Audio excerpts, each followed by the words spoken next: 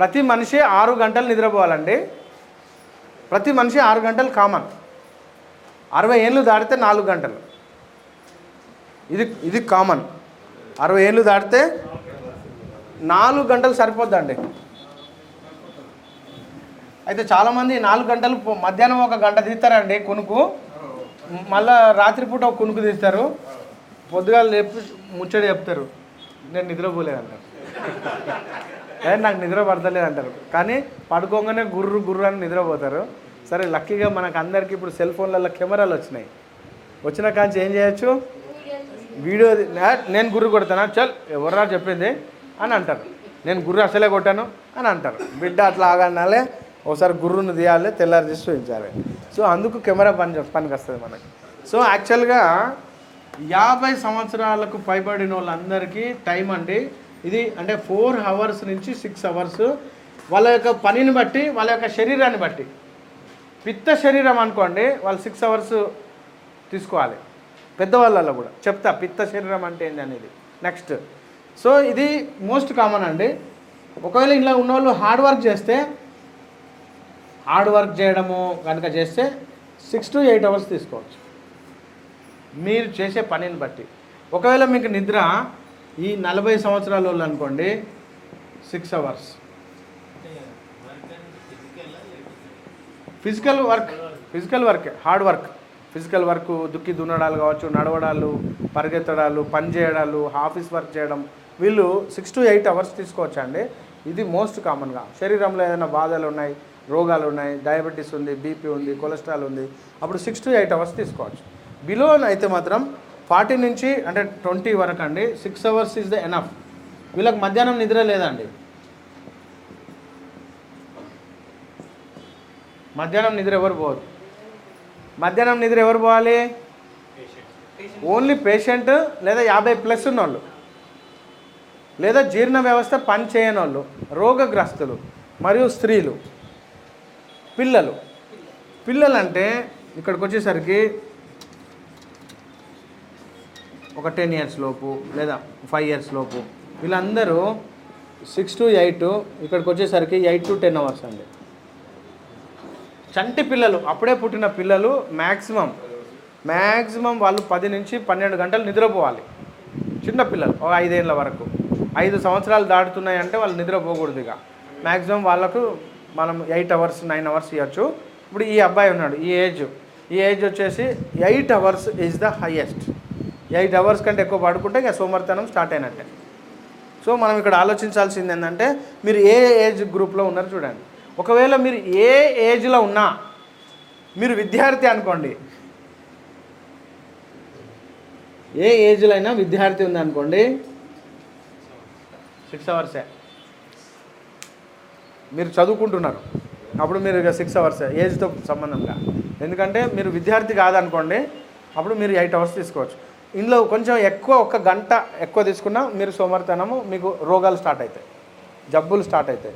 అయితే ఇప్పుడు మీరు 60+ 4 అవర్సే నిద్ర, ఇక కొంచెం 5 అవర్స్ వేసుకోవచ్చు నిద్ర. అంటే పొంగనే పడుకుంటామా సార్, నిద్ర పడుతుందా సార్, ఇవన్నీ ఉంటాయి కదా.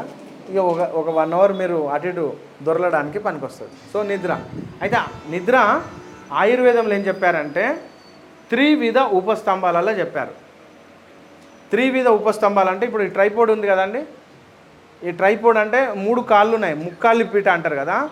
ఆహారము, నిద్ర మరియు బ్రహ్మచర్యం, ఈ మూడింటిని ట్రైపోడ్ అంటారు. ఆయుర్వేదంలో చెప్తారు. ఈ 3 ఖచ్చితంగా జాగ్రత్తగా పాటించాలి. ఆహారాన్ని ఖచ్చితంగా సూచనాయుతంగా మీ యొక్క అలవాట్లను బట్టి, మీ యొక్క డైజెషన్ పవర్ని బట్టి, మీ యొక్క కాలాన్ని బట్టి, మీ యొక్క వాతపిత్త ప్రకృతులను బట్టి, మీ యొక్క బాడీ కాన్ఫిగరేషన్ను బట్టి, మీ యొక్క సీజన్ను బట్టి, మీ యొక్క టైమును బట్టి, మీరు వంట చేసేటోళ్ళని బట్టి ఆహారం మారుతుంది. చాలా మారుతుంది పారామీటర్స్. అర్థమైందా? సో ఇప్పుడు మనము ఈ యొక్క నిద్ర అంటే ఆహారము, బ్రహ్మచర్యము మరియు నిద్ర. అయితే నిద్రను ఇంకో రకంగా కూడా చెప్పవచ్చు. ప్రతి జీవికి 4 క్యారెక్టర్లు ఉంటాయి. ఆహారము, భయము, మైథునము, నిద్ర. ప్రతి జీవికి 4 క్యారెక్టర్స్ ఉంటాయి. ఆహారం తీసుకుంటుంది ప్రతి జీవి, భయపడుతుంది, తనను పోలిన జంతువులను పుట్టిస్తుంది, నిద్రపోతుంది. ఈ యొక్క క్యారెక్టర్ ప్రతి జీవికి ఆ క్యారెక్టర్ ఉంటుంది. సో ఇప్పుడు మనం నిద్ర కూడా అందులో తీసుకోవచ్చు. సో మిగతాది ఇక నిద్ర కాకుండా ఇమ్యూనిటీ సిస్టమ్ అంటే ఎంత టైం ఉంది? Immunity system. What is immunity system? రోగ నిరోధక శక్తి. Very good. రోగము అని కనుక తెలియకపోతే నిరోధక శక్తి పనిచేయదు కదా. వాడు దొంగగా, వాడు కూడా పోలీస్ డ్రెస్ వేసుకున్నాడు అనుకో. రోగ నిరోధక శక్తి ఏంటంటే మన బార్డర్లో, పాకిస్తాన్ బార్డర్లో మనం ఆర్మీని ఎట్లయితే పెట్టినామో వాడు కూడా ఇండియన్ ఆర్మీ డ్రెస్ వేసుకున్నాడు అనుకుందాం. అప్పుడు మీరు ఎట్లా గుర్తుపడతారు? సో ఇమ్యూనిటీ సిస్టమ్ అనేది ఒక రోజులో వచ్చేది కాదండి, తెలుసా? ఒక రోజులో వచ్చేది కాదు ఇమ్యూనిటీ అనేది చాలా పారామీటర్స్ తోటి పనిచేస్తుంది. ఒకటి దేశాన్ని బట్టి ఇమ్యూనిటీ ఉంటుందండి. భలే ఉంటుంది కదా. దేశాన్ని బట్టి ఇమ్యూనిటీ ఉంటుంది. ఈ దేశంలో మాత్రమే చేయితోటి తింటారండి. వేరే దేశంలో ఎవ్వడు చేయితోటి తినడండి. మీరు వేరే దేశంలో పోతే స్పోక్స్, లేకుంటే వాని దగ్గర పోతే ఆ చాప్ స్టిక్స్ తోటి. మరి ఈ దేశంలో ఏంటిది ఇమ్యూనిటీ అంటే నాకడమే ఇమ్యూనిటీ. అంటే మీరు ప్లేట్లు వేసుకొని ఇట్లా నాకాలే, ప్లేట్లు నాకాలే, ఇస్తరాకుని నాకాలే, ఐస్ క్రీమ్ కోన్ ఇస్తే కోన్ మొత్తం కథం. దాని మీద ఇట్లా మ్యాక్సిమం భారతదేశం వాళ్ళు అందరూ ఇట్లా ఈ ఐస్ క్రీమ్లో ఇట్లా దిగంగానే దీన్ని నాకలేదు అంటే వాడు భారతదేశం వాడు కాదన్న. ఇక వాడు భారతదేశం వాడు కాదు. అంటే ఇట్లా దిగంగానే ఈ కొంచెం అంటుంటుంది ఆ పేపర్, ఇట్లా నాకి పడేస్తారు కదా, వాడు ఖచ్చితంగా భారతదేశం వాడు అన్నట్టు. అంటే ఎందుకు అయితే అదే చెప్తున్నా, ఇమ్యూనిటీ అనే దాని గురించే మన చర్చ. అంటే ఇమ్యూనిటీ అనేది వన్ డేలో రాదండి, దేశాన్ని బట్టి ఉంటుంది. ఈ ఇమ్యూనిటీ ఏంటంటే ఆయనకు కరోనా గిరోనా ఎవడరా చెప్పింది, కరోనా మంచిగా ఇంత మసాలాతో తిను చూడు నేను ఎట్లున్నానా, ఇది immunity. What kind of immunity? Yes, మెంటల్గా స్ట్రాంగ్. ఆయనకు ఈ టెక్నాలజీ వైరస్ ఎట్లా ఎంటర్ అవుతుంది, అది ఆడిపోయి లోపల ఏం చేస్తుంది, ఈ ఎంజైములు, ఈ ప్రోటీన్లు, విటమిన్లు సంబంధంలే, కళ్ళు వాడిక అంతే, మసాలా ఉండాలి, మంచిగా ముక్కలు తినాలి. చల్ కరోనా గిరోనా నై జాంతే అంటాడు, అయితే సుక్కెత్తాడు నై జాంతే. ఈ మూడు ఎక్కడి నుంచి వచ్చింది? ఆ మూడు ఈ దేశకాల పరిస్థితుల నుంచి. అందుకే మన భారతదేశము రియల్గా కరోనా గురించి భయము సిటీలో ఉన్నోళ్ళు పడ్డారండి, కొంచెం సెన్సిటివ్ వాళ్ళు పడ్డారు. కానీ అందరూ భూప్రపంచంగా మొత్తం సత్యనాశనం కావాలి కానీ వాళ్ళు ఉన్నాడని అనుకోడు. అన్యాయం ఎక్కువైపోయింది రా, దోపిడి, అందుకే సావాలి అనుకుంటాను. కానీ అందులో నువ్వు ఉన్నవే అని అనుకోడు. ఎందుకు? తను అందులోనే ఉన్నానని అనుకోడు, నేను వేరే అనుకుంటాడు. అదే ఇమ్యూనిటీ. ఇమ్యూనిటీ అంటే అర్థమైందా? వాళ్ళందరూ రోగగ్రస్తులు, నేను మాత్రమే రోగగ్రస్తుల్ని కాదు. This is called as immunity. Got it? శ్మశానానికి పోతాడు, తీసుకుపోతాడు శవాన్ని, దింపుడు గల్లం అయిపోతుంది, అంత అయిపోతుంది. కానీ నేను కూడా రేపు వస్తాను అనుకోడు. ఇదే ఇమ్యూనిటీ. ఇది వన్ కైండ్ ఆఫ్ ఇమ్యూనిటీ. ఏం ఇమ్యూనిటీ? నేను కూడా మరో రోజు చచ్చిపోతా, మరి నేను కూడా ఇదే శ్మశాన వాటికకు వస్తా అని అస్సలే అనుకోడు. చూసారా? That is called as immunity. Yes, అది మీరు ఏమన్నా అనుకోండి, నేను చెప్తా ఉంటా, మీరు ఏమన్నా అనుకోండి. సో ఈ ఇమ్యూనిటీ అనేది ఎక్కడి నుంచి ఉంది? ఫస్ట్ మన దేశం నుంచి ఉంది. Place what kind of your place? మీరు అందరూ పాజిటివ్ థింకింగ్, అందరు పొద్దుగాలు లేవగానే మందు, వాడు నీళ్ళతో తోమడు, పొద్దుగాలు లేవగానే ఇంత మందు వేసిండు అనుకో, అదే ఇమ్యూనిటీ. అరే అల్సర్ వస్తుంది అట్లనా, ఓహో అది నీకు వస్తుంది, నాకు రాదు. ఎవరికి క్యాన్సర్ వస్తుంది, అవునా నాకు కాదు నీకు వస్తుంది. గుట్కాలు తినేటోళ్ళు అందరూ ఆ పొట్లంలో చూస్తాడు కదా, మరి పొట్లం చూసినాక కూడా ఎందుకు గుట్కా వేస్తాడు అంటే వానికి ఉంది క్యాన్సర్. ఎవరికి ఉంది? ఆ ప్రింట్ చేసినోనికి క్యాన్సర్ ఉంది, నాకు రాదు. మరి ఎవరికైనా వస్తుందా? ఇక్కడ చూడండి, ఇమ్యూనిటీ అనేది, క్యాన్సర్ అనేది ఒక వ్యక్తికి మనము దోమలు గర్వకుండా బ్యాట్లు పెట్టుకొని అదేదో పెట్టుకొని గాలి పెట్టి ఒక్క దోమను చూసి వెతికి కొడతానమే, బయట వేల దోమలు గరుస్తాయి. మరి వాట్ ఎవట్ ఇమ్యూనిటీ? చూసిరా? పోనీ ఏ దేశంలో లేనటువంటిది ఇట్లా అని ఇట్లా ముంచి నోట్లా ఆ పుచ్చుకులు తింటలేమా? పుచ్చుకులు ఏంటిదా పుచ్చుకు? గప్చుప్. మరి వాట్ అబౌట్ ఇమ్యూనిటీ? వేరే దేశంలో మనిషితోటి కాంటాక్ట్ అయితే వాడు తింటాడా? ఇక అది ఎంత పెద్ద నేరం తెలుసా? అలా పెద్ద నేరం. మనిషి ఒక ఆహార వస్తువును టచ్ చేస్తే ఆడ చాలా వాళ్ళు యాక్సెప్ట్ చేయరు.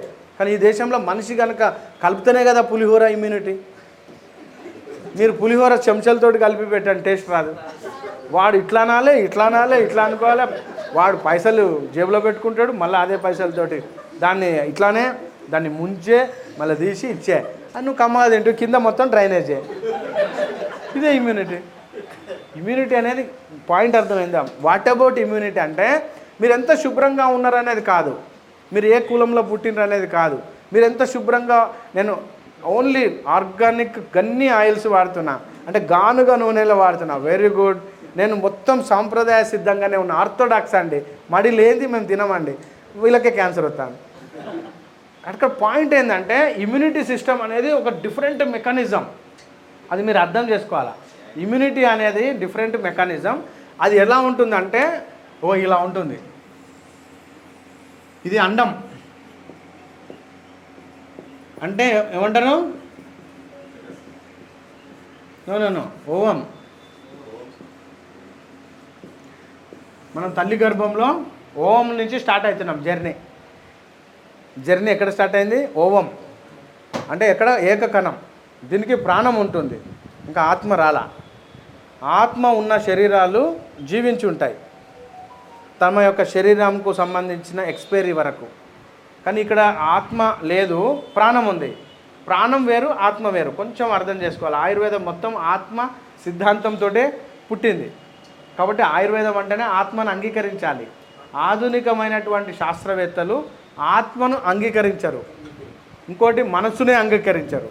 వాళ్ళు ఎంతసేపు శవాలను పోసినరు, లేదా మనుషుల మీద, లైవ్ ఎలకల మీద, పందికొక్కుల మీద, సీమ పందుల మీద వర్క్ చేసినారు, డాక్యుమెంటేషన్ చేసినారు. అంటే లైవ్ మనిషి మీదనే చేస్తున్నారు, లేదా లైవ్ జంతువుల మీద. మరి లైవ్ మూడ్ మీద, మైండ్ మీద వాళ్ళు చేయలేరు, ఎందుకంటే వాళ్ళ యొక్క ఇంకా అప్పటికి రాలే, ఎక్స్టెన్షన్కి రాలే. సో ఇక్కడ ఈ అండం వచ్చేసి ఓవము శుక్రకణంతో కలుస్తుంది. ఇలా ఉంటుందండి శుక్రకణం. ఇలా డిఎన్ఏ ఉంటుంది. ఇది వచ్చేసి బిట్ అనమాట. దీన్ని అక్రోజోమ్ అంటారు. ఈ అక్రోజోమ్ ఏం చేస్తారంటే డ్రిల్ చేస్తారు. దేన్ని? అండాన్ని డ్రిల్ చేస్తారు. ఈ అండం వచ్చేసి కొన్ని కోట్ల శుక్రకణాలు అటాక్ చేస్తాయి. దీన్ని డ్రిల్ చేస్తూనే ఉంటాయి ఒకటేసారి. అయితే శుక్రకణాలు ఎక్కడున్నాయి అంటే ఒక క్యూబిక్ మిల్లీమీటర్ అంటే ఒక మిల్లీమీటర్లో మనం క్యూబ్ అంటే మూడు కొలతలు తీసుకోవాలి. మనం 3 కొలతలు తీసుకుంటామా? పొడవు, వెడల్పు, ఎత్తు. దాన్ని మిల్లీమీటర్లో, ఒక మిల్లీమీటర్లో ఒకప్పుడు కామన్గా 120 మిలియన్స్ పర్ క్యూబిక్ మిల్లీమీటర్ ఉండేది. 120 మిలియన్లు ఉండే. మిలియన్ అంటే 10⁶ అంటే 10 ఏమంటారు దాన్ని? 10 లక్షలు.